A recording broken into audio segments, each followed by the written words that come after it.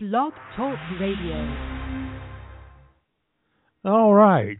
Welcome to the End Within. Glad you could join us. Glad to be back. I don't know what that was, but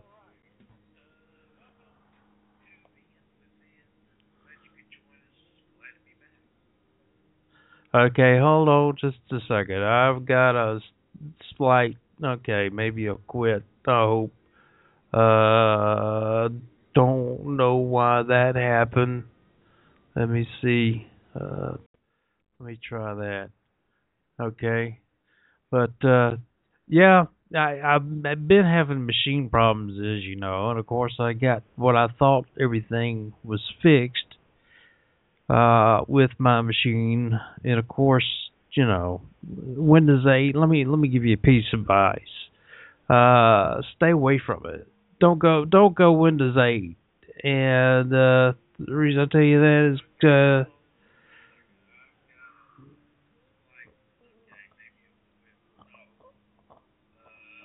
well, I'm gonna quit these.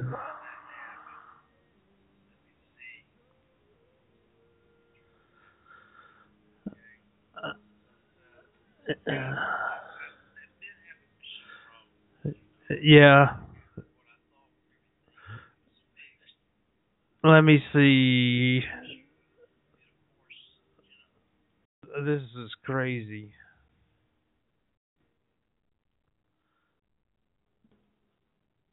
Hold on a second. Hey, Brent. Yeah. Yeah, man. Oh, okay. I know what's wrong. It's not coming through my headphones. Hold on.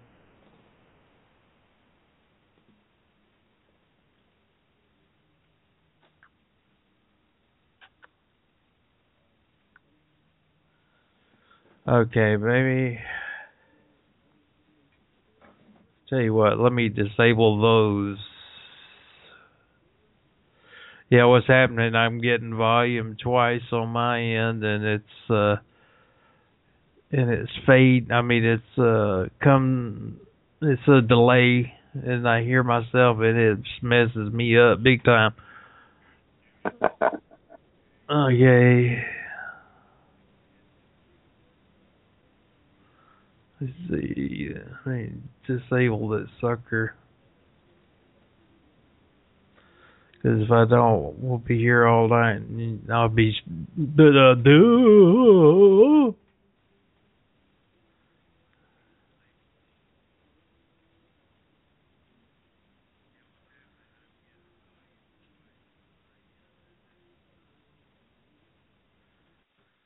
Okay, well. That. Okay. Hopefully. No, that didn't work either. Okay. I don't know what the hell it's doing. All right.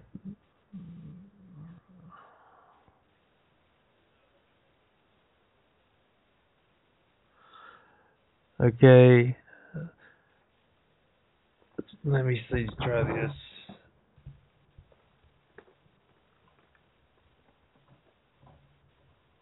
Just turn them off. That's what I'll do.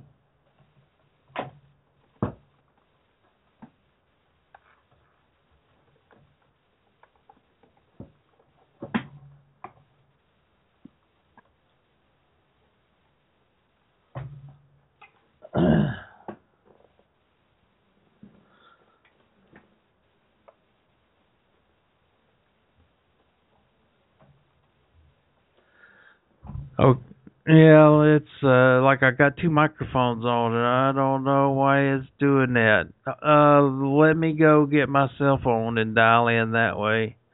I think it's gonna be the only way I'm gonna be able to do it. Be right back.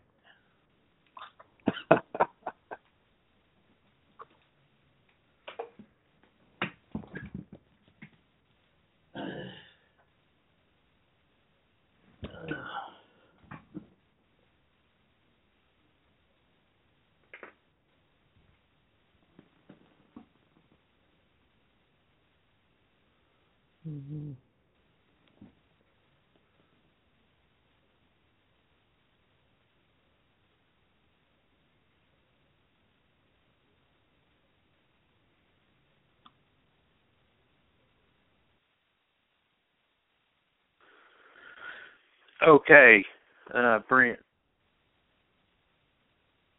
Brent, you there? Yeah, I can hear you. Can hear me? I can hear you. Okay.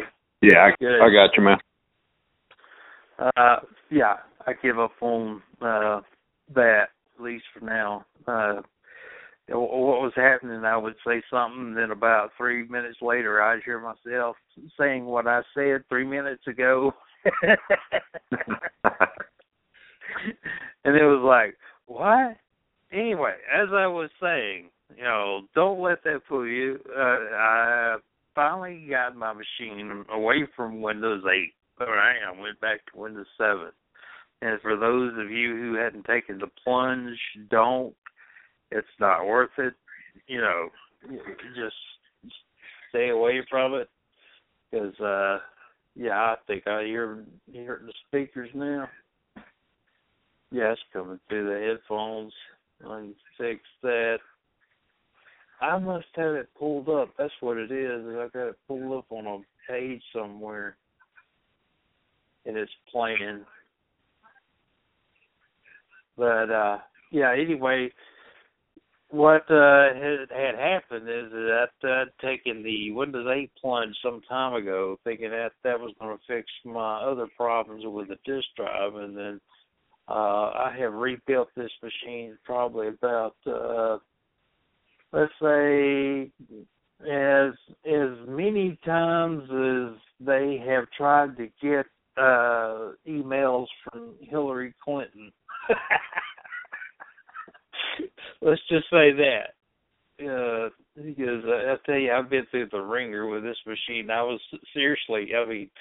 have never been so tempted as to wanting to throw a machine out in the middle of the street as I have with this one.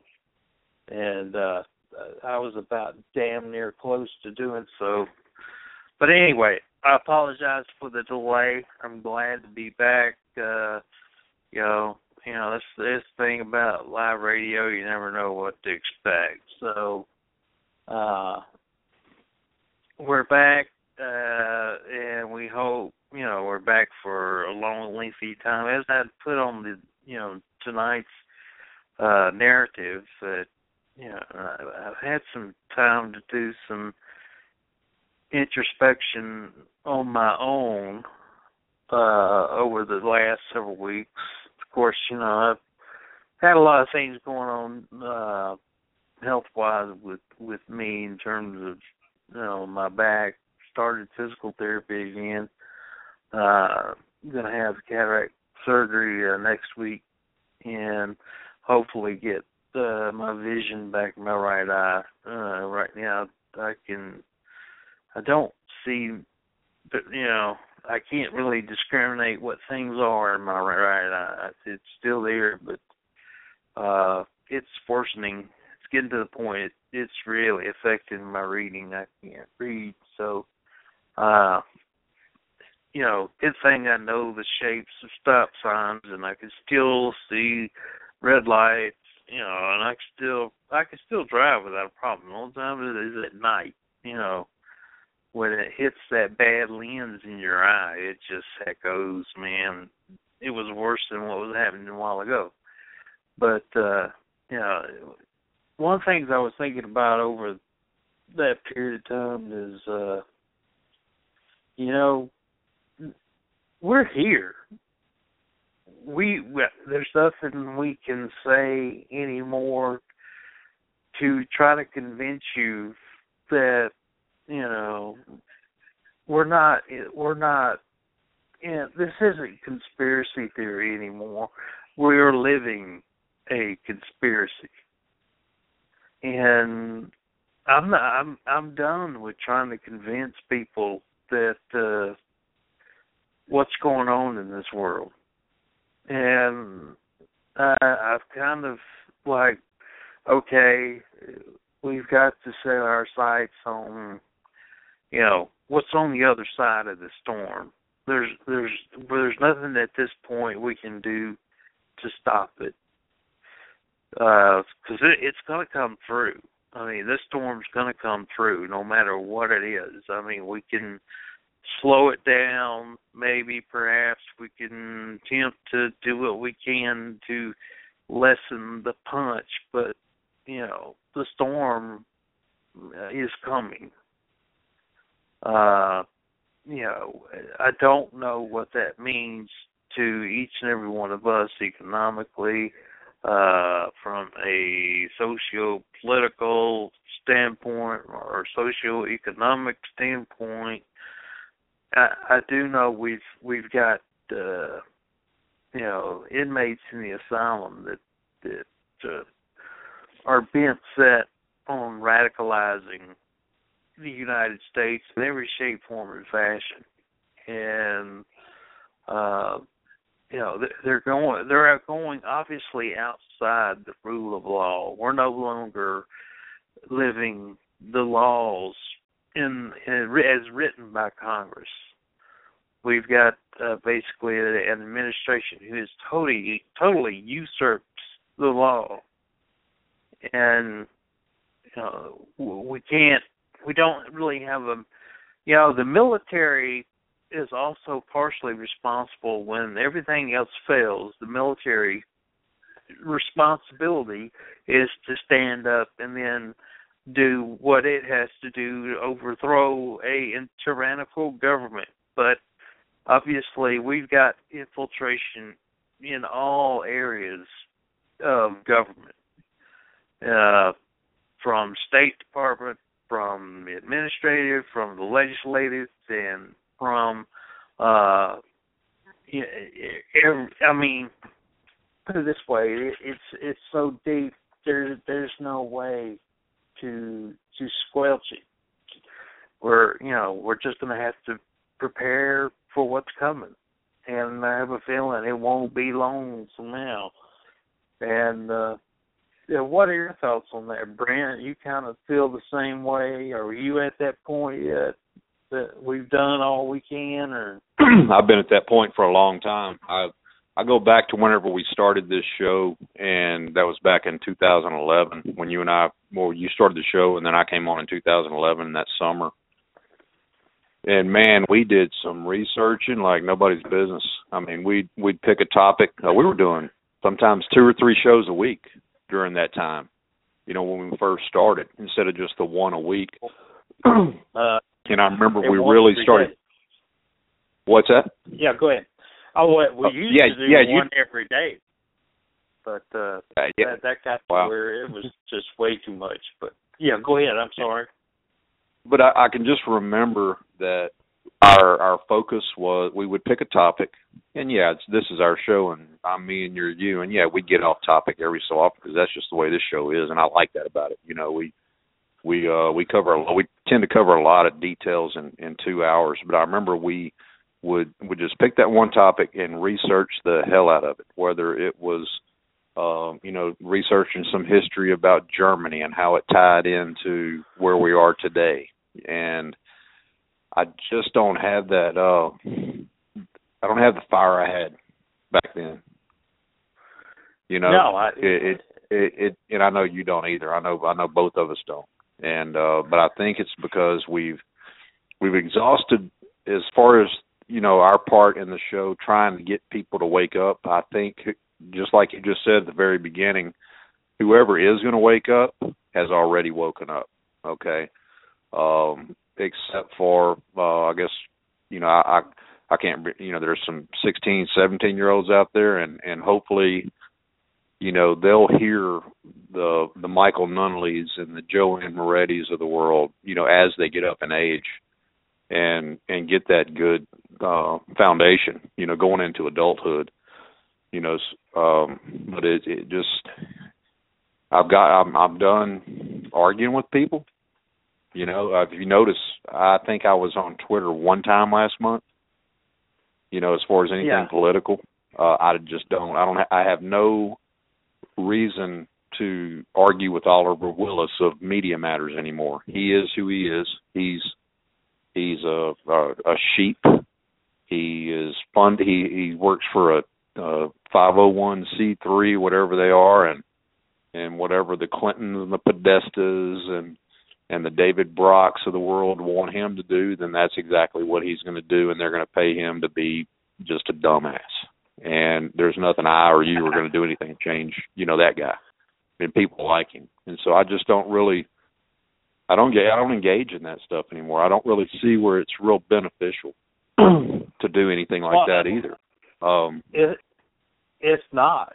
It's become a moot point. I mean, you've got basically we've compared it to in the past, like that, watching a ping pong game between, the left and the right. The left gets a pound of flesh, the right gets flesh, the left gets a pound of flesh, the right. And it's, just this yo-yo of back and forth, and it's all a game. It's all kabuki theater, and, once you step back from it and quit participating in it, you really see that there's not a dime's worth of difference between one side and the other. Just one of them happens to have an elephant as a logo, and the other one happens to have ass as a logo. So, it's, but as far as their political ideas, it's kind of like, dark roasted coffee or Guinness beer versus a light lager. I mean, it's like, trying to drink with the Irish or trying to drink with some old pansy ass from New York University. Right.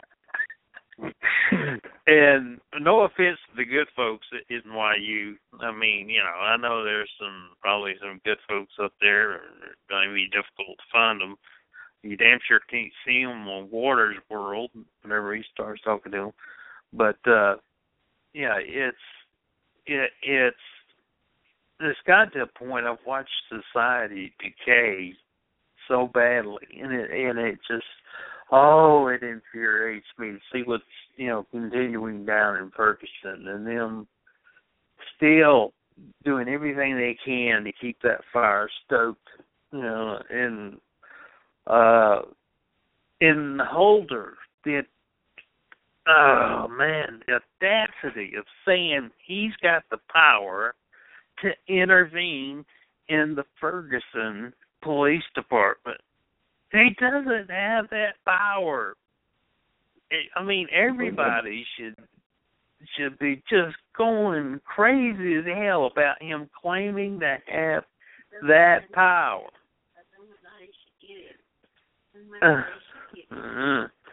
But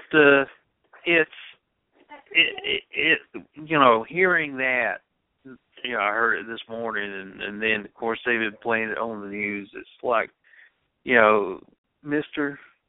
Don't. Well, there are those who believe, yes, he's got the power because he is who he is. Screw the Constitution, screw everything else. He's representing the ever thriving or ever he's attempting to put down the man. In other words, he's sticking it back to the man. And that's what they're doing. I mean, this is all racial. It's all racial bias, and it's not from whites. No, it has nothing to do with the whites, and it has little to do with the blacks. Really, it is a radicalized element that has buddied up to radical Islam. And these are revolutionaries we're talking about. They're masters at their game. And there's, unfortunately, the money is on their side. They're just pissants doing the job that a pissant does. That they pretty much take care of the queen, the George Soroses of the world. While George Soros, pours them money, they keep eating it up, and, they'll do anything he asks them to do. And I can't we can't tell folks that anymore. I mean, if they're not listening by now, you are not going to hear the message. I mean, simple as that. And the only thing is the good people of this nation. They're going to come at you. They're going to sucker punch you. And that's exactly what they're going to do. They're going to sucker punch you every way they can to get you to react. Because now they're looking, seriously, to pick a fight using our military, mostly our local police departments. Now it's moved into our local police agencies and local police jurisdictions. It's no longer, focused. Well, our military has been deployed for 14 years, and I will imagine they will continue to be deployed because they don't want the military getting involved in this. Simple as that. But I wish there was something I could say that was more positive. I think what the mission should be, at least for those of us who are in the know and, who don't want to play the game any longer, is look ahead. Because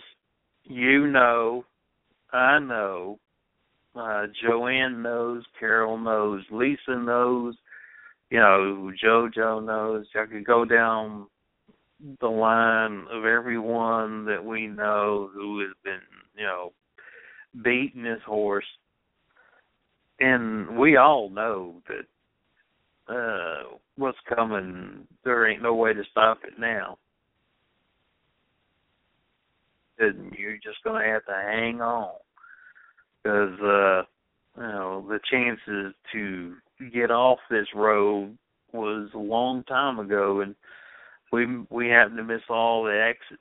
So now it's you're gonna have to ride this storm out, and hope you make it out on the other side. And that's the best thing that we can do is what can you do to prepare for these things? What exactly is it that is coming? I guess it's what we need to determine.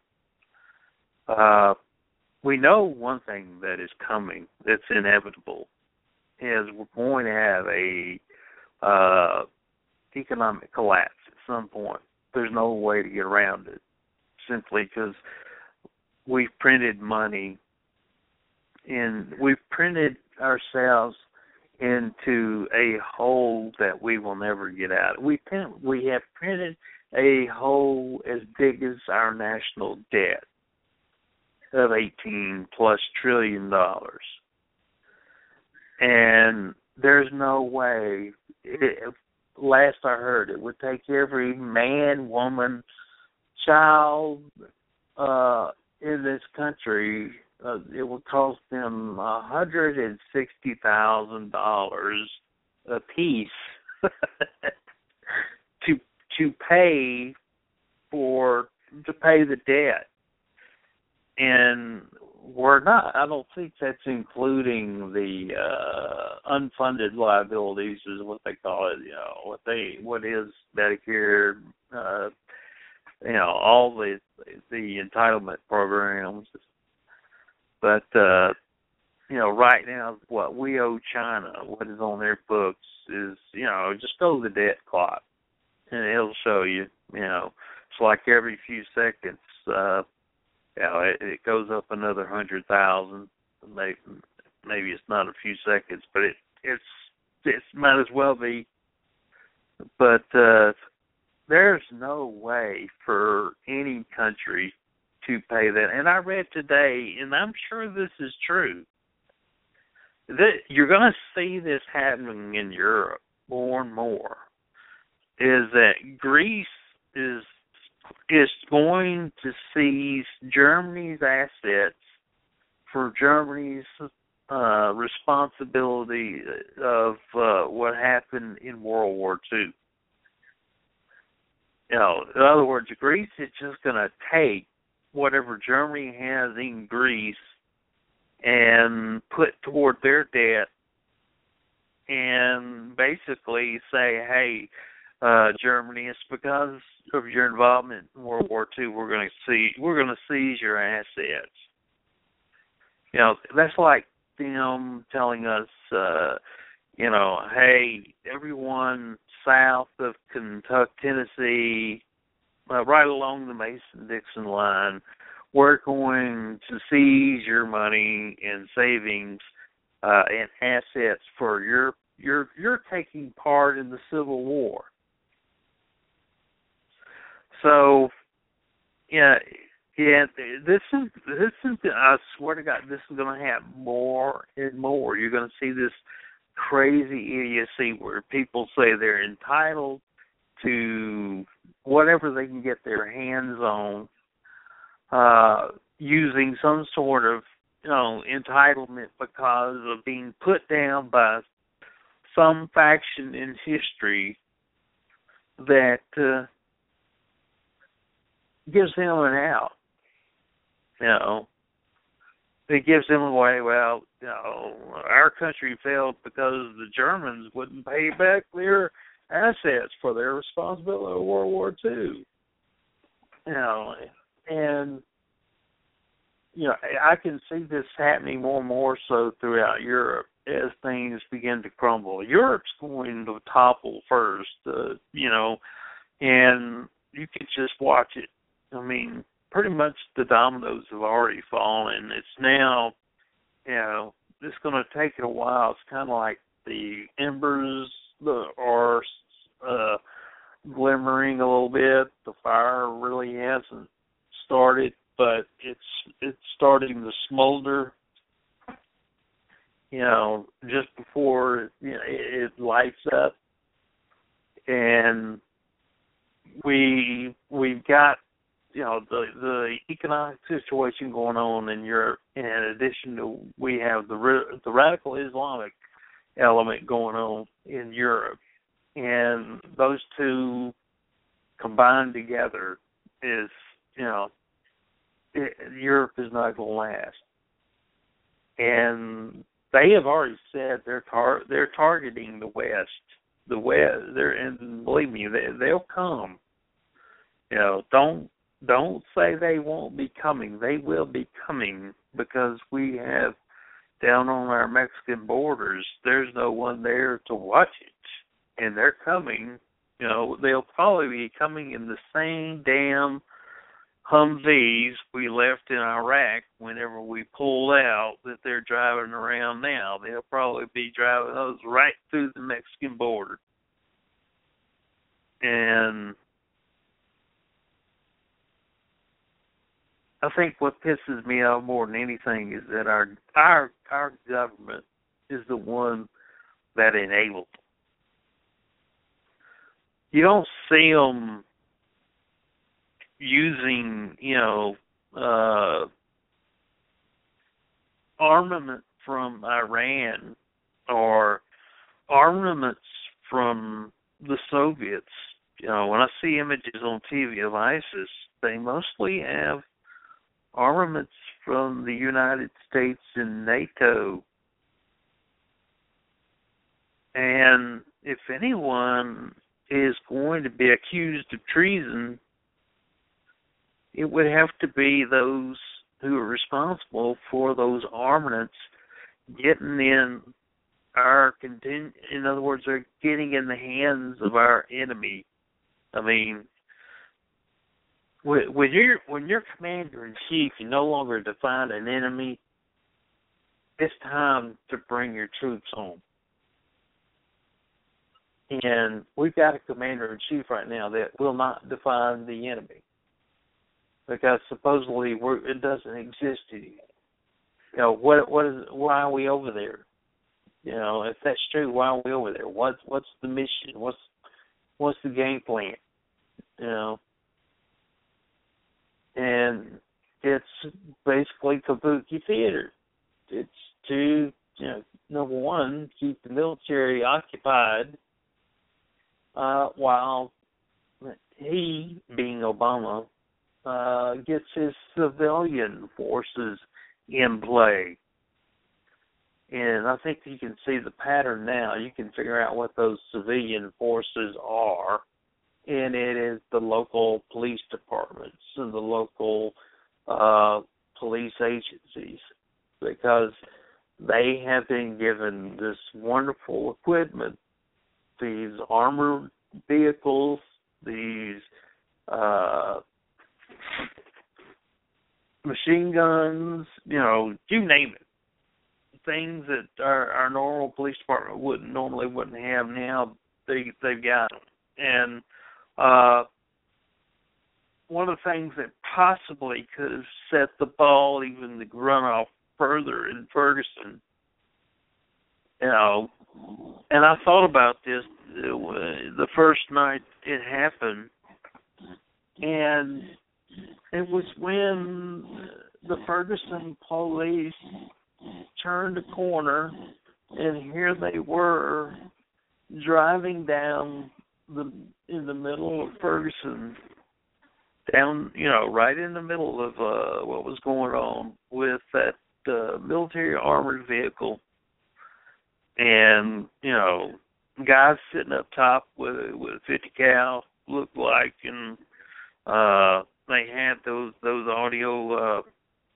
What do they? I can't remember what they call them, but those sonic blasts where they, which didn't do a damn bit of good. Apparently, they had wised up to that.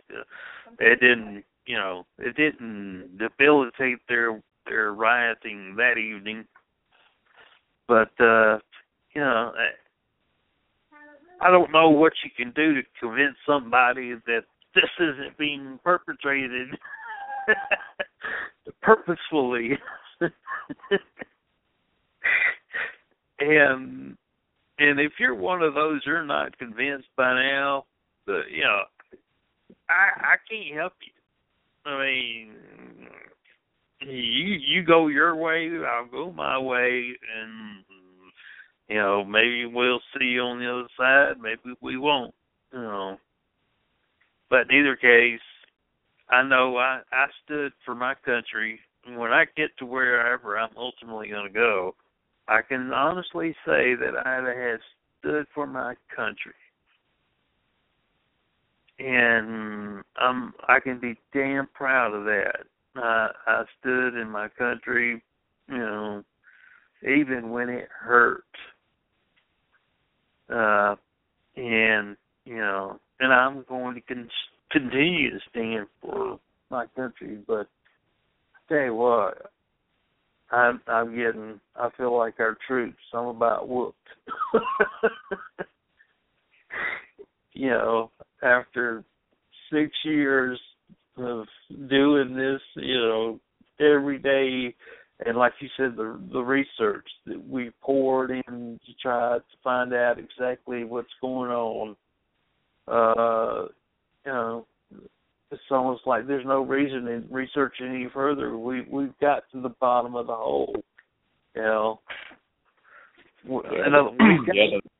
The progressives are really starting to show themselves, and something real interesting. I don't get to listen to talk radio like I used to, and I maybe get 10 to 15 minutes on my way home, and it used to be Mark Levin, but now it's the Lars Larson show.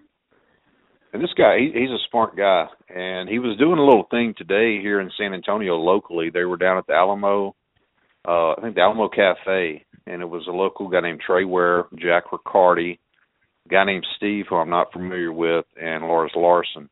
And Trey Ware and Jack Riccardi I'm very familiar with. They're very good local radio hosts who are on our side here.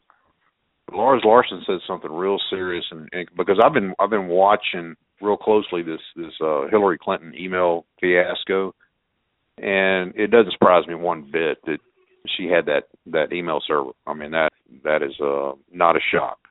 The Clintons are the Clintons. Even their closest people who worked with them in the past say, man, they're the best liars in the world. They're the best Hollywood actors you'll ever see in your life. Totally believe that and have known that for years. But he said, watch how the left is treating Hillary Clinton right now. He said they don't care if somebody is a pedophile. They don't care if somebody gets caught doing drugs. But if somebody becomes a loser, he said, "What? Look how they're pouncing on her." And I was like, you know what? He's right. You know, I never thought of it that way, because right now, see, Valerie Jarrett and her little, I consider her one of the top level above Obama as far as the little plan for the future. You know, if you think past 2016, whenever Barack Obama's no longer in office, okay, somebody's got to be there. And the very fact that they're going after the Clintons, though, the Washington Post wrote, I believe they had a bad article about her. What's that? MSNBC Brzezinski, is that her name? Yeah. Morning with Joe. She says something to the effect, what if this was Dick Cheney's emails? How would the mainstream media be reporting that? And I mean, she's a total lefty, and that's a very important point. The left cannot tolerate a loser, and they see Hillary now as a loser, and so that tells me they're falling apart. So that's, you know, one bit of good news that we have going for us. You know, they are going to find somebody else, whether it be O'Malley from Maryland or Elizabeth Warren, the Cherokee. Every time I see her in that headdress when they Photoshop her, I mean, I just crack up. And yeah, boy.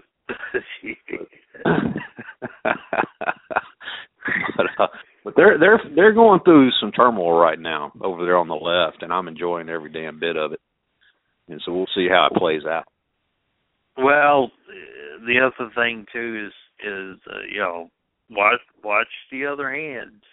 As always, watch the other hand, because you know, while you know the right hand is being played, that the left hand is probably doing something while you've been distracted now with Hillary and her email server. You know, which I have some questions about that. You know, as far as I know, Hillary doesn't have the technical know-how to set up a server on her own. So, question is, who set it up? Who were the people that came in and set it up? Did they contract somebody? If so, who was it? And if they did contract somebody, was it someone with a clearance? Did they, you know, what sort of security protocols were in place when they had this email server installed, or had this email server maintained? I mean, if it resided in her personal residence, who was managing the server? Now, there's questions that aren't being answered that no one's asking, and that's what I want to know. Who set the damn thing up? You know, and was it some of Soros's people? Who was it? You know, I think if you could ever find out. Do what now? So that's a very good question. Now, we know it wasn't Al Sharp. We can take him and take him off the list. Oh, yeah. We definitely scratch Al off. We know Jesse Jackson didn't do it. We scratch him off. We know certainly, you know, Obama and Michelle didn't, you know, we know they didn't do it. Scratch him off. But that's the question. Who did set it up? You know, it takes some technical expertise to do that kind of stuff. You got to know what they're doing. Now, I think the Clinton Foundation was registered with was it GoDaddy or one of those? I can't remember. They went through it, told everybody, you know, who had registered the URL. Hold on a second. I can find out right quick. It wasn't GoDaddy. I heard the name too, but I can't remember. Yeah, I heard it too. Let's see who is. That's all I got to do is run a who is all together. And Clinton Foundation. He said your sinus is bothering you. Mine are too. So I think that's one of the things that we both have to look forward to. Living where we live. I'm fine for a lot of years, and then it just seems like ever since I moved to San Antonio, it's come back. They have a lot of that cedar wood here, and man, it about drives me insane. Yeah, I grew up around pollution from oil refineries, and that ain't nothing compared to this crap. Let's see. It's ClintonFoundation.org, wasn't it? ClintonEmail.com, I think was the server name. It was real weird. I mean, who names their domain email? Well, let's see.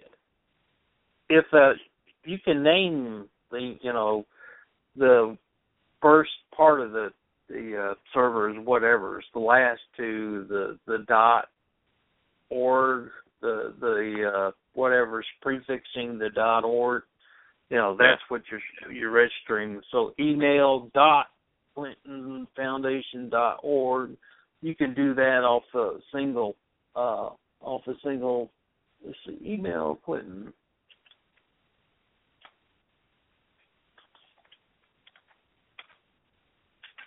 Come on.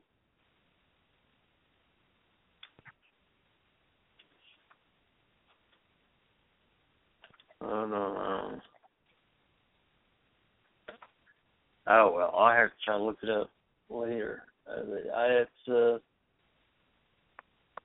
trying to do a who is search, but I'm not sure exactly what the name is in order to do it. Let's see, here we go. The IP address. Why is a private equity firm linked to Hillary Clinton's email? Okay, it says here the IP address of Hillary Clinton's private email address appears to be connected to a private equity firm in Massachusetts.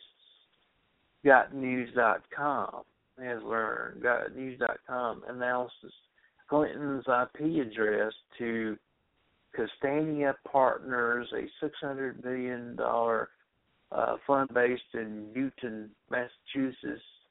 The first reporter to weigh in on Clinton's emails was Aaron Gardner, former RedState.com. Let's see. We dug into it more, and there's something suspicious about. Yeah, that Aaron Gardner name rings a bell from Twitter. I mean, it seemed like I came across it quite a bit. I don't really remember anything personal about it. The IP address they discovered was 208.91.197.27. So you can run, which they got the URL in here. So I'm going to put that in, run that. And it should pop up. Confluence Networks, Inc. And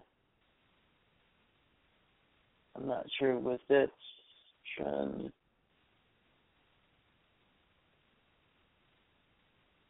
Let's see what it says on down. Over 1,000 websites use this IP address.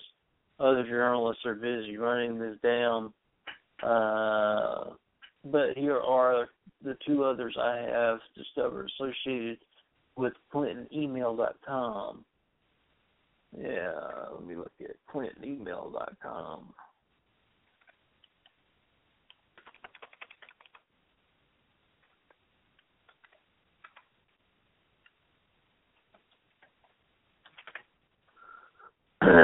And let's say they probably done scrambled to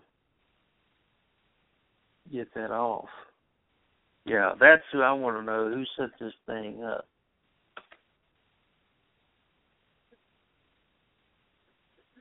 And here it is. Let's see. It was registered by Network Solutions.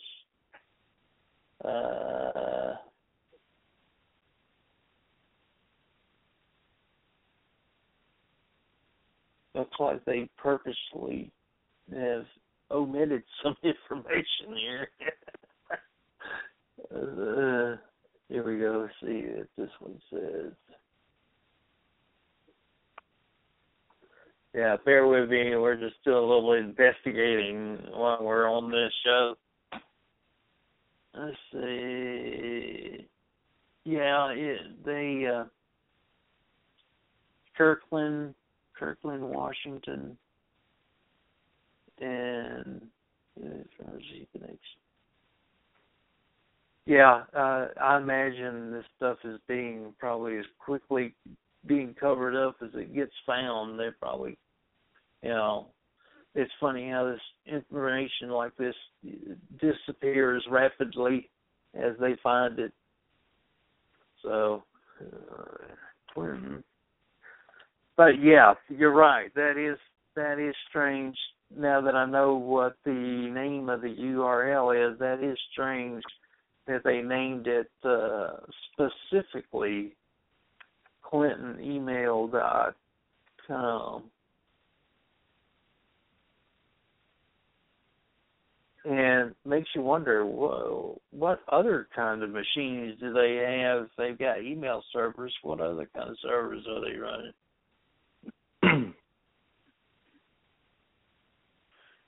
Yeah, I'm over here looking at stuff. Yeah, I pulled up that Confluence Networks, and I'm not getting anything. It just has a list of websites. The only thing weird, the other websites they host, the only thing weird that showed up was Solar Panels Africa. But it's kind of hard. My eyes are... Solar Panels Africa. That's interesting. Yep.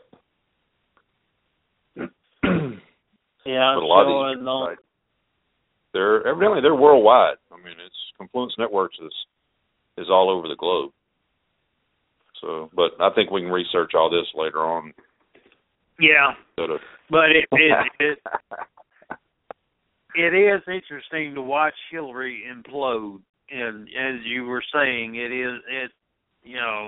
they have completely thrown her under the bus. I mean, she's right now mincemeat, and I will imagine she will continue to be grinded, into oblivion. I noticed that her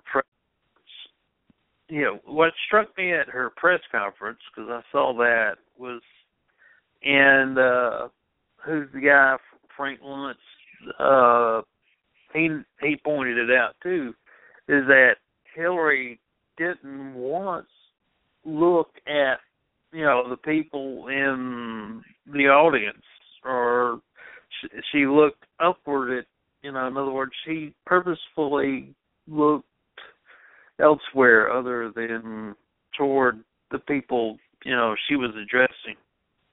I was able to watch the whole thing. I was off that day. This week's been a different week. I was off on Monday and Tuesday instead of Tuesday and Wednesday. And so I was able to catch it, live as it was going on, and I just couldn't. All I kept saying was, my God, look how smug this woman is. I mean, her body language was so horrible. I don't think a person could rehearse to get any worse than that. She was, had her nose in the air. And then toward the end, you saw her scramble. That's when things started getting tense, because what happened was she lost control of the conference or the presser, because she was expecting the guy to her left. I think his name was Nick. I think she said, hey, Nick's going to pick out the reporters. And so they started with the softball questions, whoever this guy picked out. Well, the reporters got tired of that crap real quick, and so they all started coming at her. It was one of those, pressers where, hey, whoever speaks the loudest and keeps going is the one that gets the question in. And, man, she got real tense and nervous, and she just went straight to her notes. She started flipping pages and reading talking points, and then her handler, the female, came and tapped her on the shoulder, and she was gone. It was like, hey, it's getting too too rough in here. Out of here. Bye. Well, very. I don't think I've ever seen her, with her back against the wall like that, and her displaying, in other words, most times the Clintons have been able to use that demeanor, but both of them, the Clinton demeanor, as I would call it, to breeze past whatever obstacle, whatever lie they had to tell to get through whatever was going on, they would do it, And remember when she addressed Congress and she told her, what difference does it make about the terrorists? In other words, she wasn't there this time. That wasn't a rehearsed moment. And you could tell she was totally out of her pace. And she obviously didn't rehearse her address, and she didn't rehearse her the way she was going to respond afterwards, and certainly didn't rehearse her body language, because that's what spoke more loudly than anything else. In other words, you didn't have to listen to what she was saying. All you had to do was watch it, and right. You knew what it was that she wasn't being truthful. And how could you? That's another question. Is for your tenure, you mean you didn't have one email that was sensitive that went through your server to your BlackBerry? Something else that she said, this is real important. I was at work and I ran down the road to get something to eat real fast and then come right back. And so I caught maybe 10 minutes of Hannity, and he had Jamie Dupree on there. Jamie Dupree is a really smart guy. He's one of those guys that will just sit there and go through legal document after legal document after legal document, and that's just what he does. He has that patience to do that. He was saying that whenever she said, look, whenever I sent emails, they went to .gov email addresses. So that anything that I sent has to be on those emails, those servers. They're required by law to keep all of those. Comes out that's a total lie. Those laws don't go into effect until after 2016, the end of 2016. The way the law reads now is each federal employee has the right to discriminate whether an email is a government email or a personal email. Each individual federal employee. That's huge. So that law is not in effect yet, according to Jamie Dupree, and who I trust. I don't have any reason not to trust that guy. I don't know if you've ever come across him. He's kind of redheaded. Yeah, I know you're talking about, and the thing too is I know those email servers they're stored basically in a locked down server room somewhere in a government facility. I don't know who has. Yeah. The server is in a guarded location, but as far as deleting emails, that each employee has the right to determine whether it's personal or government. Yeah. I mean, there's not like the chairman of emails for the State Department who makes that determination, or a committee that makes that determination as far as what needs to be deleted and what doesn't. Each is just up to the individual. But at the end of 2016, which that's when Obama's going to be gone, then it's going to be a more strict sort of a law. But right now, it's a little bit lax. Yeah, that I know how it is. With the military. I can't speak for the government because working for the military, it was .mil.gov, I think, and But I'm sure the government probably works a little differently in terms of, because I know it was very locked down in terms of whatever came into and whatever went from. I think you had to have digital certificates too, as far as encryption, between on the way to its to its destination, and from the destination back to where it originated. It was supposedly had to be encrypted. I'm not sure what it is for the State Department. Obviously, with this administration, no matter what the law was, it would be circumvented, I'm sure. Yeah, exactly. They would find a way to weasel around it, and oh God, that reminds me. I just came to mind about the 47 senators they want to try for treason, because you heard about that? That's one I haven't really heard about. I just know there's a letter that was sent, and I haven't really researched it, but from what I understand, they sent Iran a letter saying that any treaty that Iran goes into with Obama, it's non-binding, and John Kerry evidently said the same thing. But the Democrats are all up in arms, saying they're going around the president. Am I right on that? Yeah, and that they're wanting to try those 47 senators for treason because of sending that letter to explain to the Iranian diplomats and the Iranian leaders that the way it works is that it has to go through Congress. You just can't have a head of state, negotiating without the involvement of Congress and the committees. And who is it that's really calling? Is it other senators who are calling for the treason, or is it media outlets? Who's exactly behind that? No, it's some of the other senators, I believe, that are calling for, like members of the Congressional Black Caucus. No doubt, I'm sure are involved in that. And if that is true, then I would like to ask Mia Love, or what was it? Isn't that her name? Mia Love. Does she stand with the Congressional Black Caucus in that decision? In other words, do you believe they have the right to go after their fellow senators about,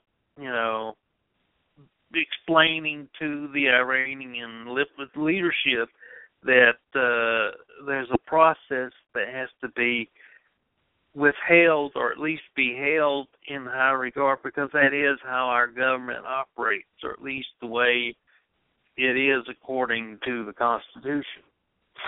But of course, we know we've got someone up there who's kind of might as well say it. He's just taking the Constitution and taking a crap on it, because him and his. And when in the hell is Holder going to leave? He's like a booger. He won't, seriously. I don't know if they're going to be able to get this.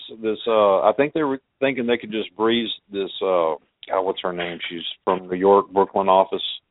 I can't think of her name off the top of my head, but I think they thought they would just push her through real fast, get the confirmation, but that didn't happen. Evidently, she's got some scandals going on too, and he said that he's not going to leave until a new attorney general is appointed and confirmed, through Congress. Oh, out of the goodness of his heart, he's going to stick around like a booger. So he rolls, Mike. I swear, because he's been the longest sitting attorney general who quit and left his post, and he's still occupying the seat in which he held. In other words, I guess he's actively but non-actively working for the government still, although he never worked he wasn't working for this government. I don't know what government he was working for, but damn sure wasn't this one, at least as it's supposed to be. But, him saying, though, that he had the power to go into Ferguson and basically fire every policeman on that force and, rehire based on those officers he sees fit. That's what he implied today. I mean, he had the gall and audacity to say that on live television, or at least in front of the camera. And, and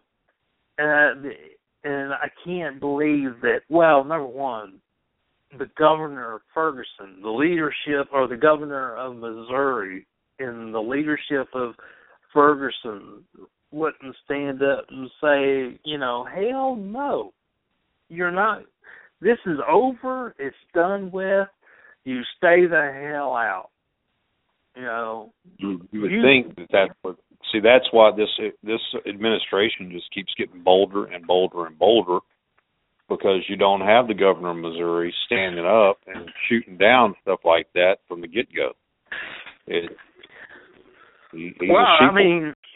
And as long as people let them do it, then they're going to do it. I think the AG of Missouri, is the one that outed the governor, saying that he was complicit with Obama in withholding any military or police force against Ferguson, and basically allowed to burn the city down. And he's the one that gave him the order to stand down, let them run wild and throw Molotov cocktails, And what kills me, I know most of the people that were stoking the fires wasn't even residents of the damn city. Right. But those who participated in it mostly were residents of the city. And I'm thinking to myself, now, what the hell are you going to do when you go to, the local market and it ain't there no more because you burned somebody's down?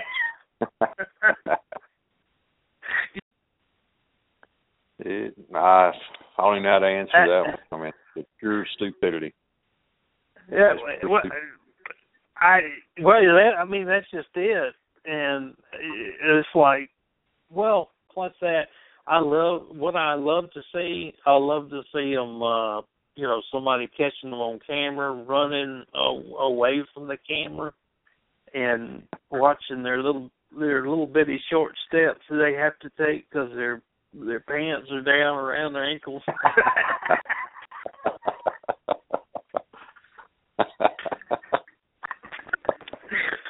It's like, I gotta go, okay.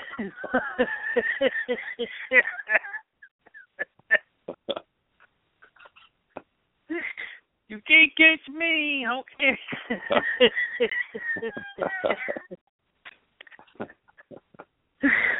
Oh, man. Yeah, it's so sad. You got to find something to laugh at. And, well, that's just it, too. Another thing, this coming year was going to hit the kids is the fact that if they didn't have insurance and they were at the age of 26 and they didn't have insurance for year 2015, they're going to have to start paying that penalty, right? Is that true? Yep. Yeah, that's what I thought. And most of them hadn't come to the realization. Well, some of them have. They've already, some of the kids in the universities obviously have had professors who've been talking about it. And so they've been lectured to, say, hey, guys, you realize you're going to have to pay a tax for not having health care. And, and it kills me because that's when people are going to say, whoa, wait a minute. You can't do this. This ain't right.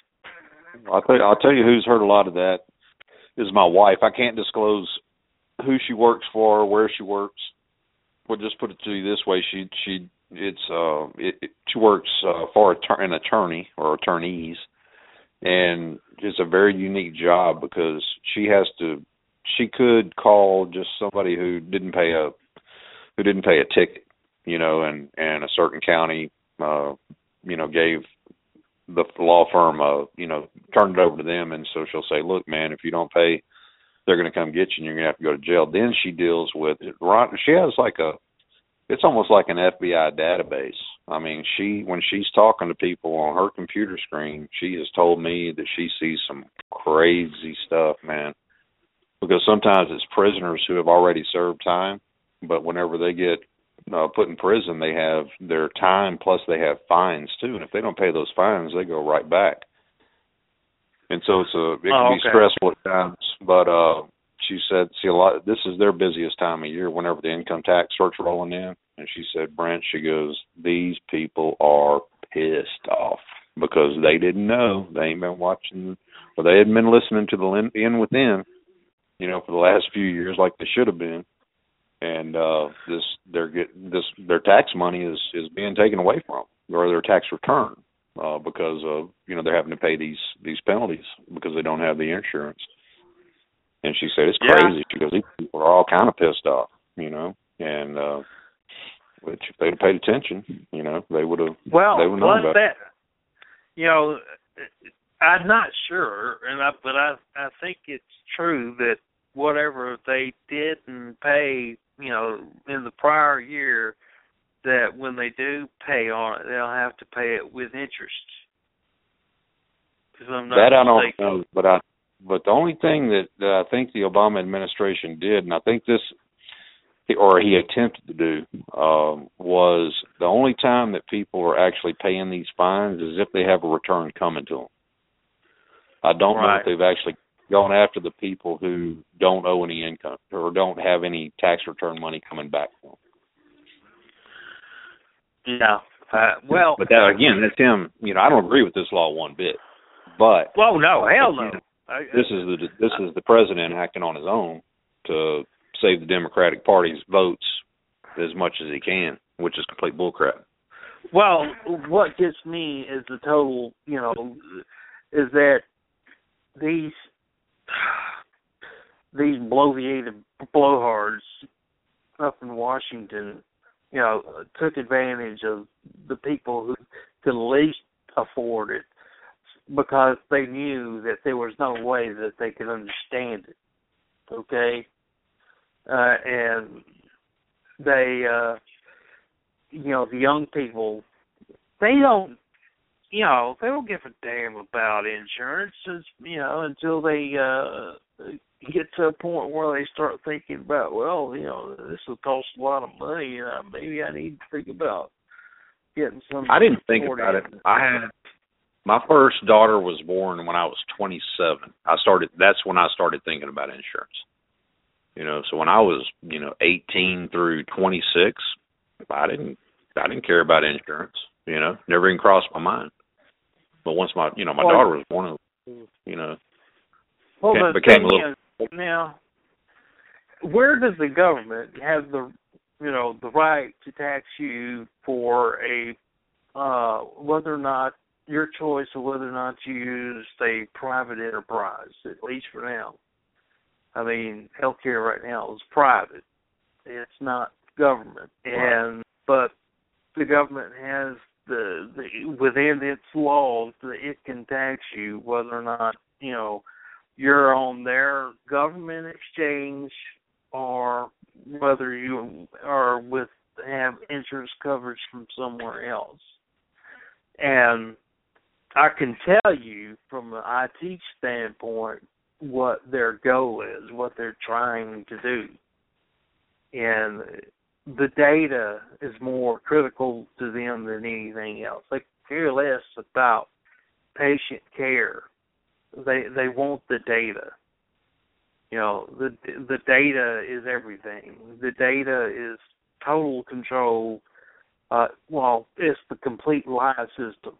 Once they get the data, then they can start doing the metrics against the data to figure out if you, Brent Mundlin, if you're gonna have the right to live another year. You know, it's just like George Bernard Shaw said. You would have to stand in front of a bunch of Fabian socialists and justify your existence. You know, where I would be more like Braveheart and turn my ass around and stick it in their face.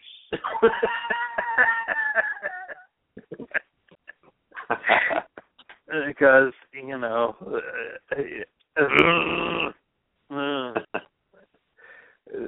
these, I swear, these elitists, and I'm not talking about Obama now. I'm not putting him in the same class as the elitist. He's still, you know, he's still working for the man. Believe me, he's just, you know, in a much more expensive suit, but he's still working for the man. Yeah, and you know what kills me is these people, the ones who, you know, can have the money and the means, and they can just thumb their nose up at anyone. In other words, life on the outside of their elitist colony means nothing to them. I mean, you know, the movies are so close to laying it out for you now. I mean, if you can't pick it up now based on the movies that are being showed in the theaters about this is happening in your own backyard, then there's no hope for you. You know, if you can't see the relevance of the Hunger Games and what's going on today, and you know how government can turn on its own people, you know, then hey, there's no hope for you. In other words, when the time does come, and we all have to basically make a run for it, I'm going to have to go, see ya.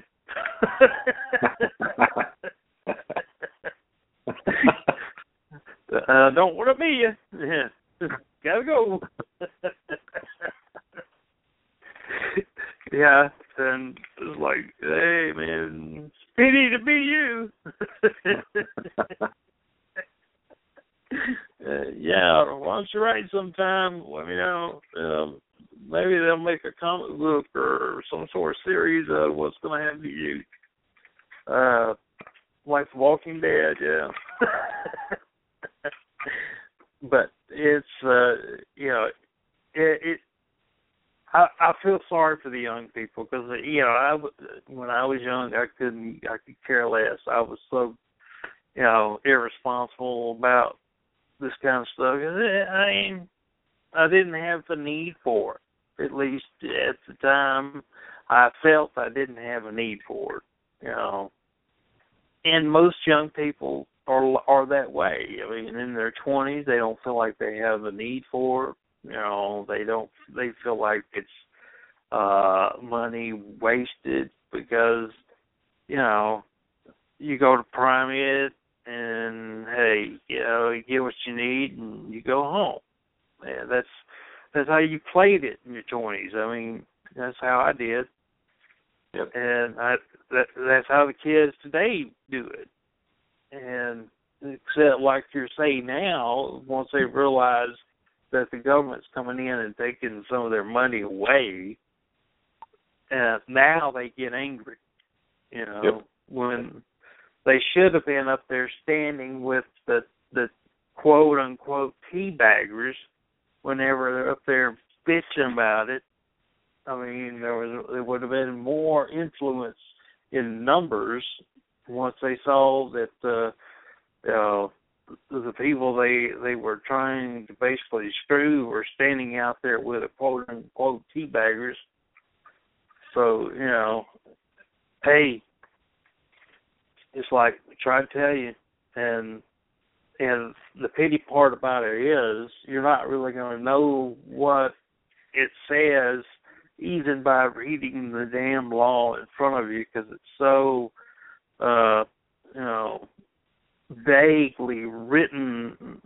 Actually, it's the biggest waste of trees. Where are the environmentalists? I mean, really, it's the biggest waste of trees. What's the biggest waste of bites?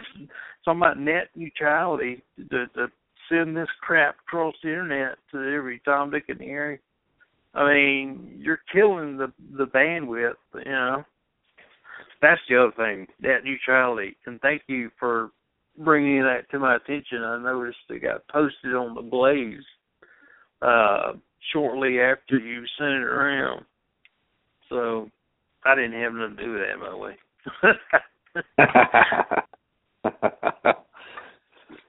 No, did you try to read it? Yeah, I read. It's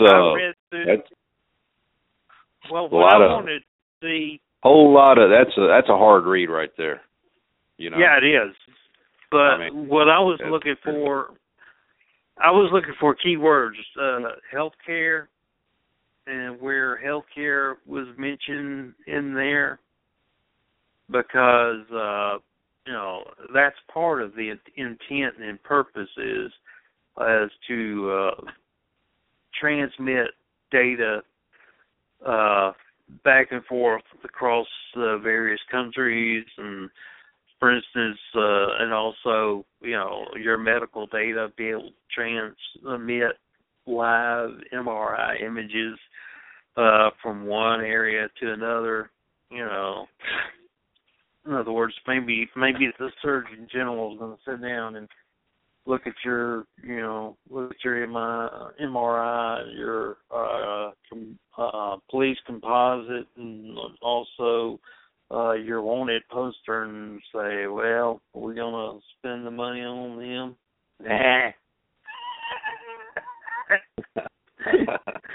Let him go. Yeah, let him go. Cut him off. Yeah.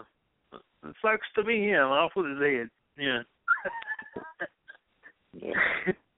Well, don't feel bad. Well, you know, I'm in that same bucket. But you know, it's I don't know, man. It's crazy. Yeah.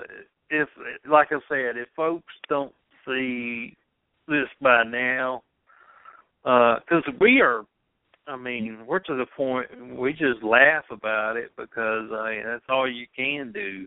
I mean, we've already seen the evidence. We've seen the documents. We've seen the slideshows. We've seen, you know, everything that there is, and try to show everybody that there is to see. I mean, I've shown people stuff, and they just say, "Oh man, somebody made this up. This ain't for real." And, you know, even after you point out, so there's the document number, government document number right there, they stamp it. "Oh, man, somebody else did that. There's no way." You know, and it's like, well, you know, sucks to be you. Oh, I know what I wanted to bring up tonight. Did you see that that anonymous video that the group Anonymous did to Kanye West that I posted? Yeah. That was funny, man. Yeah, I thought it was great. You know, if there's one parasitic ass in the music industry, you know, there's nothing but basically a leech off this administration's ass is Kanye West. You know, I thought they made a very that video could apply to so many people right now. Oh yeah. And you know, with the world going up in flames, you know, you've got ISIS, you've got Europe going to hell in a handbasket, you've got our debt, you've got Greece bottoming out. The list goes on and on and on, and so many people just want to concentrate on freaking being entertained. Just entertain me, so I don't have to think about it, man. Let me vote for that dude Obama. I'm vote for Obama and entertain me. It's just pathetic. You go back to basically the end of the Roman Empire. It was the same thing. I mean, exactly. You know, they would go to the Coliseum, watch the gladiators, you know. But for us, it's football, you know, or soccer, or whatever your preference of sport is, or they. I mean, there can be a balance. There can be a balance there. You know, I mean, I love football. I love fishing. You know, but I've learned how to balance it in my life. I've learned how to, you know, go to work. I've learned how to have fun, and I've learned how to do some damn research and pay attention to what's going on in this country and try to send the message that I feel like I should be sending to the masses, you know, whoever will listen. Yeah. Hey man, I know that. But, I know. Yeah, I know you know that. But I'm just saying there's so many people out there right now that are just, it's nothing but just entertain me. And that's what they live for. Most of them people are complete dullards. I mean, they're the type of people that, you know, Jesse Waters off O'Reilly goes down and asks questions. Yeah. You know, they was asking the one that he was asking about, you know, who won the Civil War, and they couldn't answer it. Right. And I've seen him ask questions like, who was our first president? And they would say, Ben Franklin. John F. Kennedy. Yeah. Or, Ben Franklin, John F. Kennedy. What's funny is he goes to Ivy League schools and asks these questions. He's at Berkeley. I don't know, Berkeley's not Ivy League, but they're the elitist university. Oh, yeah. I know. I've seen him go to these schools, and he would ask, like you say, these very expensive, I mean, I'm talking about 6 figures college institutions, you know, that you have to pay tuition for. Yep. And these kids can't answer. You know, if you would ask, say, what do you wipe your butt with? Do you use a sandpaper, or do you use, you know, the smooth, soft toilet paper? Sandpaper. Yeah, I noticed on my Facebook this past week, somebody I went to high school with, you know, put my son got accepted to Columbia University. I'm thinking he is so screwed. He is so screwed. I don't do that. I don't get into those arguments. You know, it's like, okay, it's your business, whatever you want to do. But Lord help you when he comes back to the small town in Groves, Texas, and starts spouting this shit off that he learned up at Columbia. They'll beat the crap out of him. Yeah. Hey, that's one thing, you know, where at least fortunately, if he goes up there and learns a bunch of crap, when he comes back home, he'll have to unlearn it. They've got their own little FEMA camp. Yeah. They'll be saying, boy, what is that again? Tell me again. Yeah, that's why, you know, down here in the South, we don't play such games. Yeah. That applies to Texas, too. You know, it applies to anything below this longitudinal line right here. You know, we don't speak that. Just because you went to Columbia don't make you no president. Well, at least it might. You know, only thing is, you got to have your record sealed. That's the only way you can be president. Yep. That's another thing. Well, what are we going to find out when they unseal those records? You know, I mean, would you really even want to know? I think wild stuff, those records. Yeah, well, I mean, what you would find out, I'm sure, is that what everybody has said for the last 8 years has been right. You know, Yes, he is Muslim. Yes, he's not a citizen. Yes, he's everything that everyone thought he was or he wasn't. Is going to, I'm sure, turn out to be true. But at that point, I mean, who do you try? Or if you tried them, would they just go to prison long enough to be pardoned?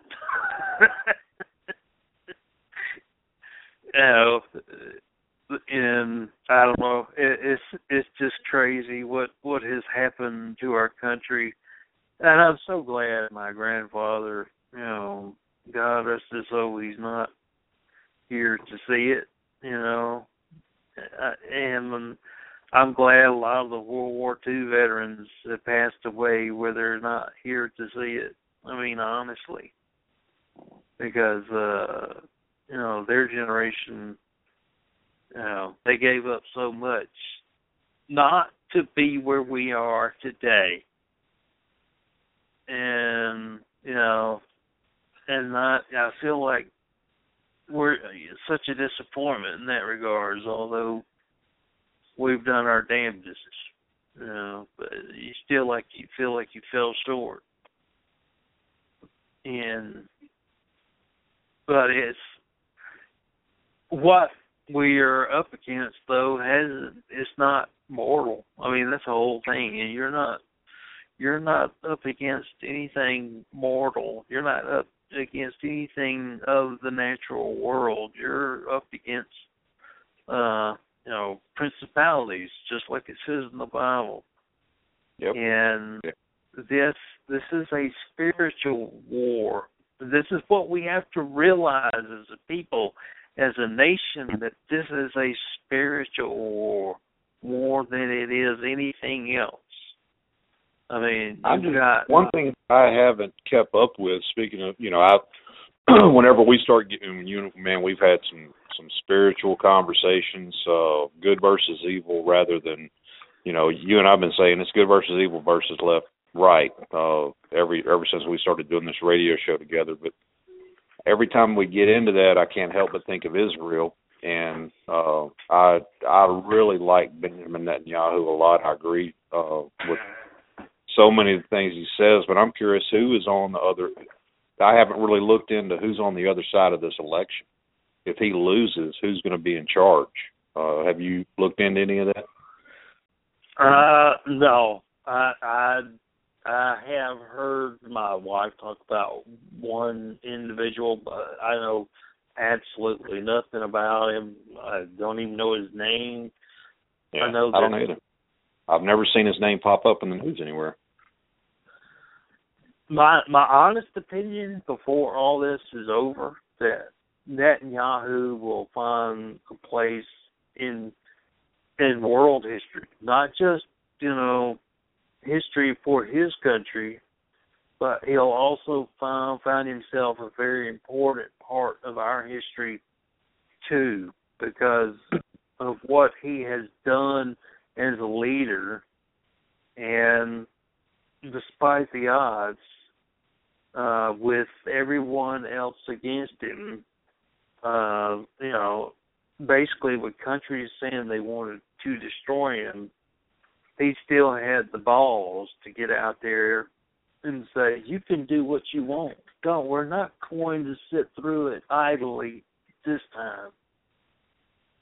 And I believe he's very, and again, get back to the spiritual, I believe he's very spiritually fit in his own way. Yes. No, he's not a rabbi. He's not a pope. He's not a priest, but he's grounded. He has that. And that's the only thing I was going to say. This country, by the way, is getting back to morals, and he's a perfect example of what you just said the key word, and that's grounded. Grounded in his faith, grounded in his love of country, grounded in, principle, and you're absolutely right. That's the only thing that is going to save us, to help us rebuild and start again, if we have to do so. That is what's going to be the glue ultimately that holds us together. Is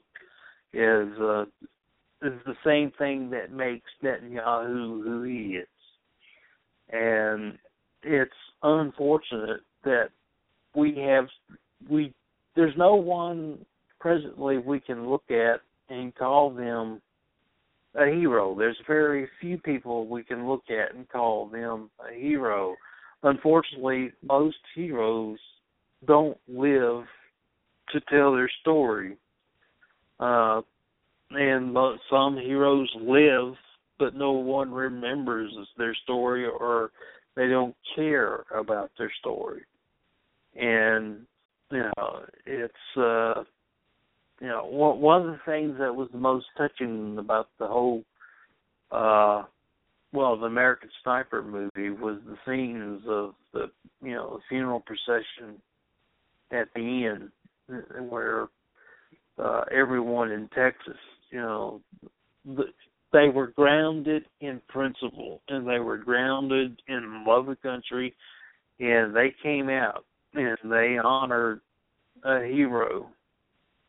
And I don't understand why people, don't get it. I don't understand why. Well, I do understand, because I know who they are. I know what kind of people they are. These Hollywood smug types. I know what they are, and they're not worth the air that they breathe. The Liam Neesons and all these Hollywood leftists. I mean, pedophiles.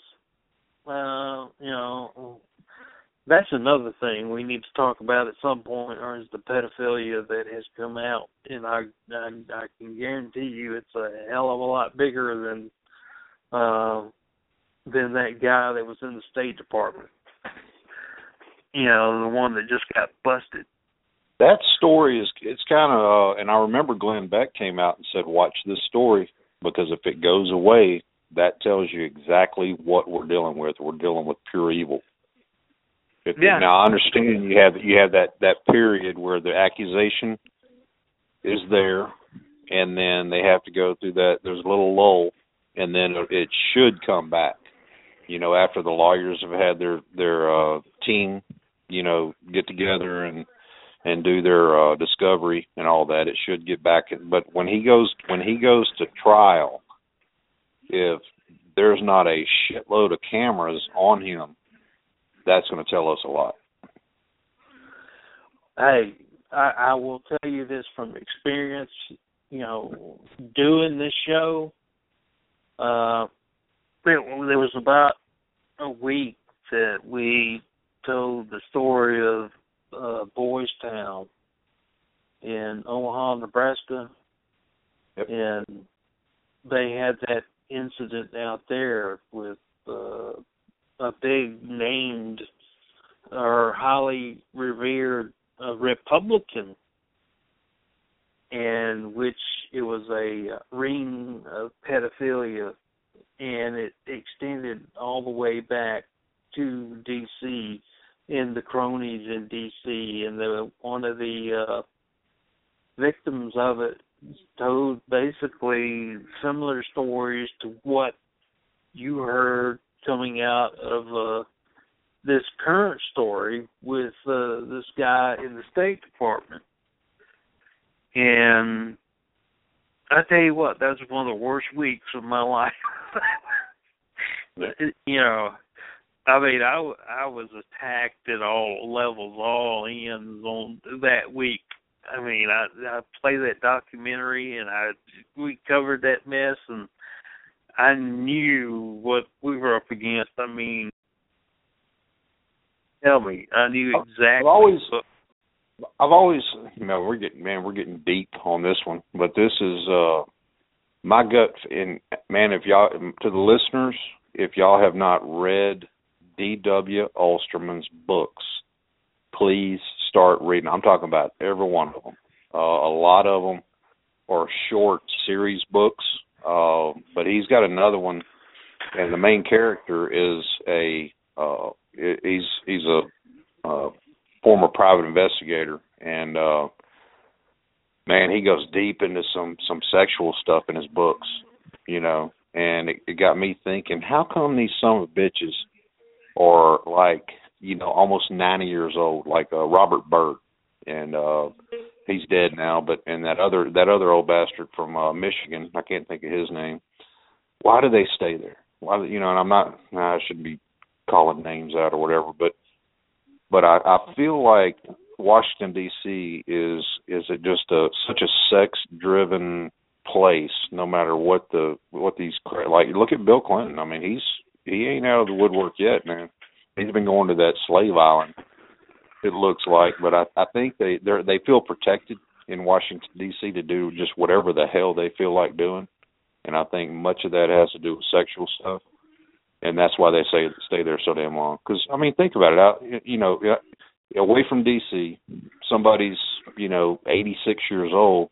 They're pretty much thinking about maybe not retiring completely, maybe doing a little bit of work once or twice a week, putting in 10 or 15 hours a week and playing a lot of golf. But these guys want to stay there, man. They don't ever want to leave, no matter if they're 100 years old. Well, one of the biggest stories out there that has never gotten any exposure is probably what takes place at Bohemian Grove. And, the person that really broke that, Alex Jones, now, granted, he's crazy as a loon, and his delivery is, isn't there to where people would take him seriously, and he will never get the credit he deserves. But the Bohemian Grove is for real. I mean, and I've seen that. That's one. Alex Jones. I try to. It's because he does everything so dramatic. Every topic everything's just so damn dramatic. It's like, dude, pick your moments. It's like singing a song. You don't just yell at the top of your lungs the whole song. You go down, you go up, you go down, you go up. But I did see that Bohemian Grove clip from him, when he was questioned, and man, those people look nervous. So he has his legit moments, but if he wouldn't do all that other crap all the time, maybe people would take him more seriously. Well, it was Brad Meltzer's Decoded when that series was on. They actually did a show on Bohemian Grove. The whole object of the show was to go to these controversial places and find out, if there's any truth to it, does it have any credibility? And they did go to Bohemian Grove. I mean, not during an event while things were going on. They went there just to go into the compound and just get some photographs and just gather whatever evidence they could. And, man, they didn't even make it past the trees in the forest. And, I mean, they were arrested. And that place is so heavily guarded and battened down. And, I mean, there's a lot to it. And it makes you wonder, how deep this goes and how, spiritually wicked these people really are. And it's not like they're accidentally in it. No, they are purposefully conjuring up things that, most of us don't know and most of us don't understand. And, I mean, Bohemian Grove, when they start doing, basically rituals involving child sacrifice, you need to pay attention. Because it might be something, that they're not just acting out at times. It may be something, that they do for real in smaller circles. So, but I know the Boys Town incident, really shook me to the core once I started looking into it in playing it on this show and really explaining to the listeners what was going on. One of the kids that was there, years later when he was grown or when he was adult age, he came forward, and I think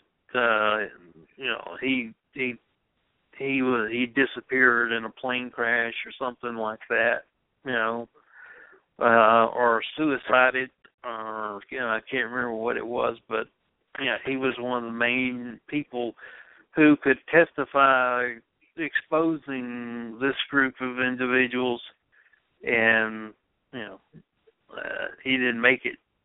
But then what we're looking at too now, involving in Boys Town, is the involvement as well of the Catholic Church.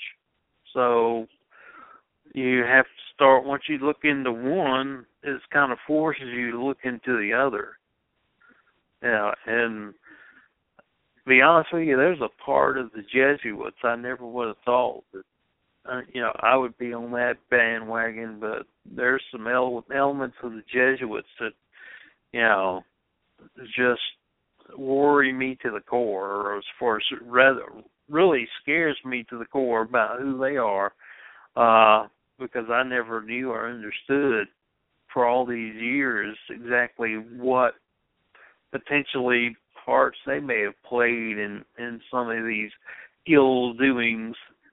And, like Adam Weishaupt, he was a failed Jesuit. He basically dropped out of, the monastery and then turned atheist, and then, of course, formed the Illuminati, which later came the Intelligentsia, which today is still alive, called the Intelligentsia, or the Skull and Bones, or what is it, Alpha Beta Kappa, or one of those fraternities. I can't remember. I think it's Alpha Beta Kappa. But that particular fraternity, sorority, you need to watch. You need to look to see all the people that came out of that fraternity or sorority. It will surprise you. Every person in government usually came out of that fraternity. And I'm talking about, it's kind of like the Council of Foreign Relations is an extension of this fraternity. And I may be right. I may have just stumbled onto it. That's exactly what Council of Foreign Relations is. It's just an extension of what this fraternity it was in college. Because that's where things go wrong when these kids start stepping into these college institutions and their minds get warped. I mean, seriously, their minds get warped by these ideologies and this trash they're pushing in these colleges. And, it's sickening. But, well, number one, the parents don't know. They don't tend to want to know.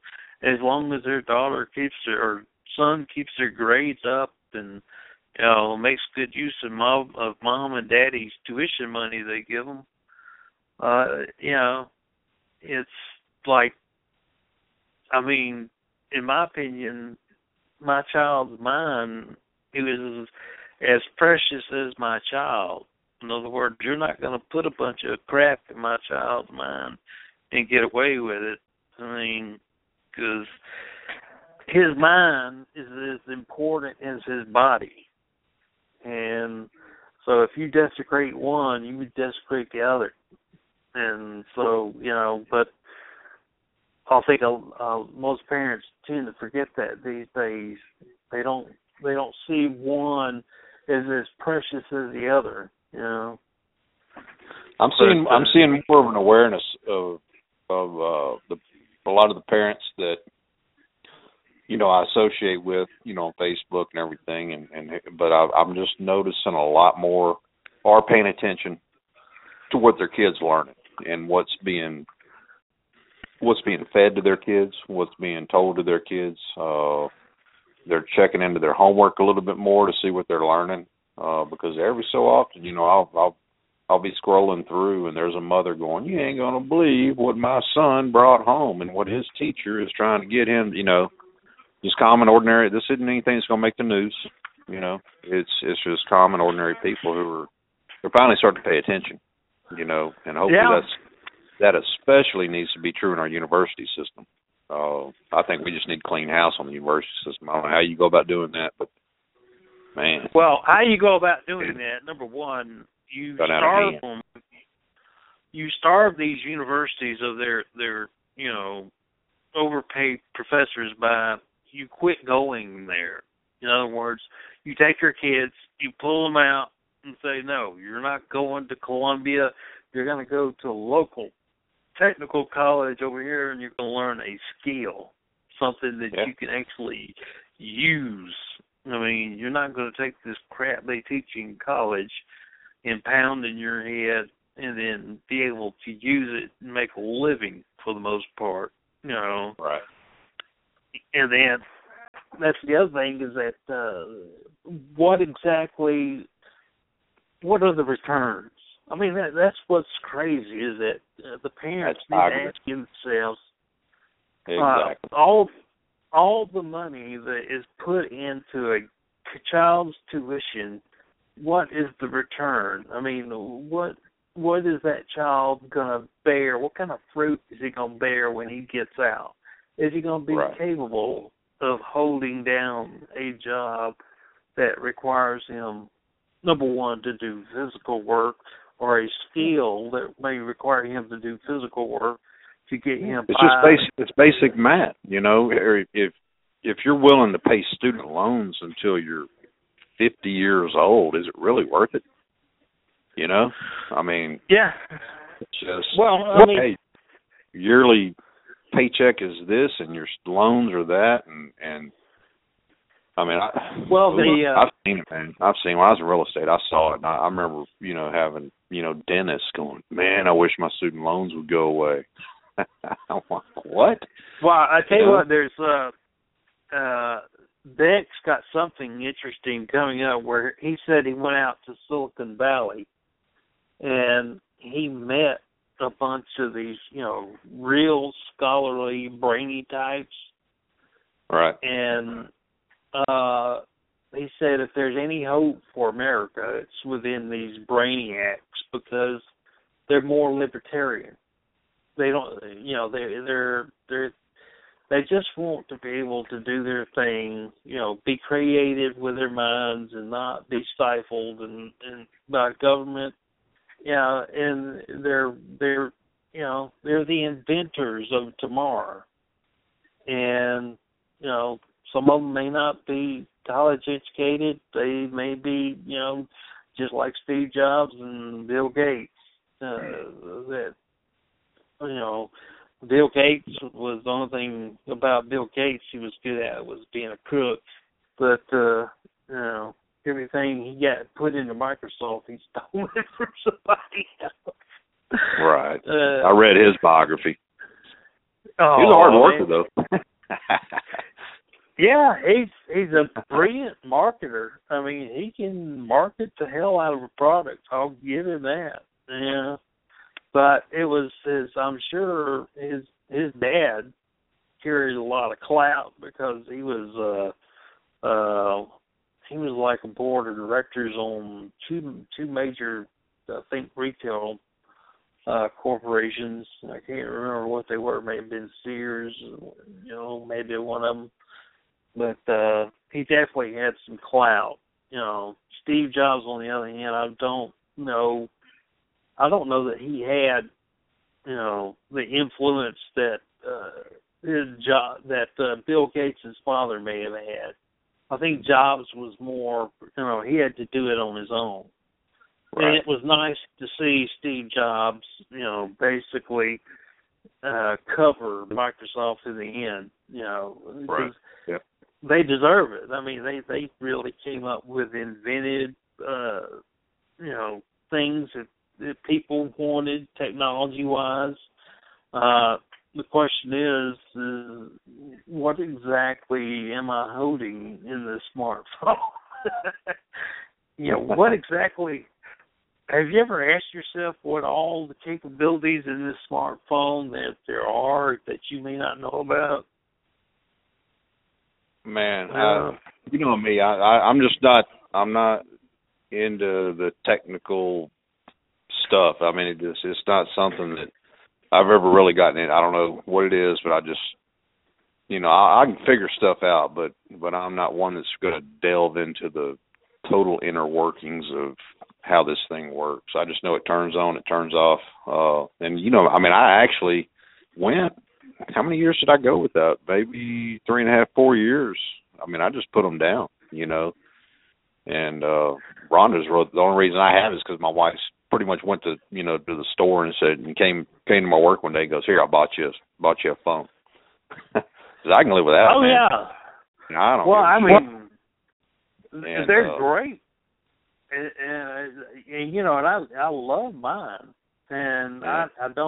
I'm not real certain of all its capabilities, but it seems like, you know, every other day I'm finding out there's something on here that I didn't know that was in here, you know, that you find out that the capability was built in, that they can access the camera at any time, you know, or access the microphone at any time. And we're talking about, you know, back doors for the government. Of course, the same thing they say is true with your computer. They have the ability to come in through a back door and, you know, basically, you know, get an eye, literally, of your home, you know. So that's what scares me, is what is in our technical infrastructure that has been put there that we do not even know, that we haven't even come to find out yet. Oh, so you're talking about the subconscious part of it. Well, I'm talking about that, and I'm also talking about the NSA. You know, how far exactly have they gone in order to get data on Americans? In other words, have they gone as far as implanting, you know, everything they can into a device before they start trying to implant things within the human body? Yeah. And what concerns me more than anything is the fact that I know that from a healthcare standpoint, eventually you're going to have some sort of a chip that keeps up with all your medical records, where it's with you 24/7 everywhere you go, and it's also going to act as your banking, or where they automatically withdraw from your banking, your checking account, save it. In other words, there's no more money. Everything's already done electronically. Now it's just bits and bytes. You know, there's no currency. I mean, Carol knows this. I mean, I know Carol's, you know, talks about it a lot because she's seen it. As far as, you know, the documents saying that the new world currency, what is called Bancor. Go look up BANCOR, and you'll find out what the new economy is going to be. And it's called Bancor. And what's wild is that you go out and steal, and you find out there's a bank called Bancor. But anyway, man, time's about up. It's good to get back on again. It's good talking. Yes. And enjoyed it. Yeah, and got to discuss a lot of things, and I hope everyone got something out of it. Although we mostly rant and ramble, at least I do. But had a good laugh, and that's what I needed. And so please, join us. We'll be here next Thursday. Do our damnedest to be here. So please join us in, and you can catch us on Facebook. I'm Michael Nunnally, and otherwise known as Sir Templar. And, of course, you have Brent Munlin, my co-host and producer on the other end. So by all means, hit us on Facebook. And we'll talk to you guys later, and God bless. Take care. Have a good one, Good night, Mike. Brent. You too.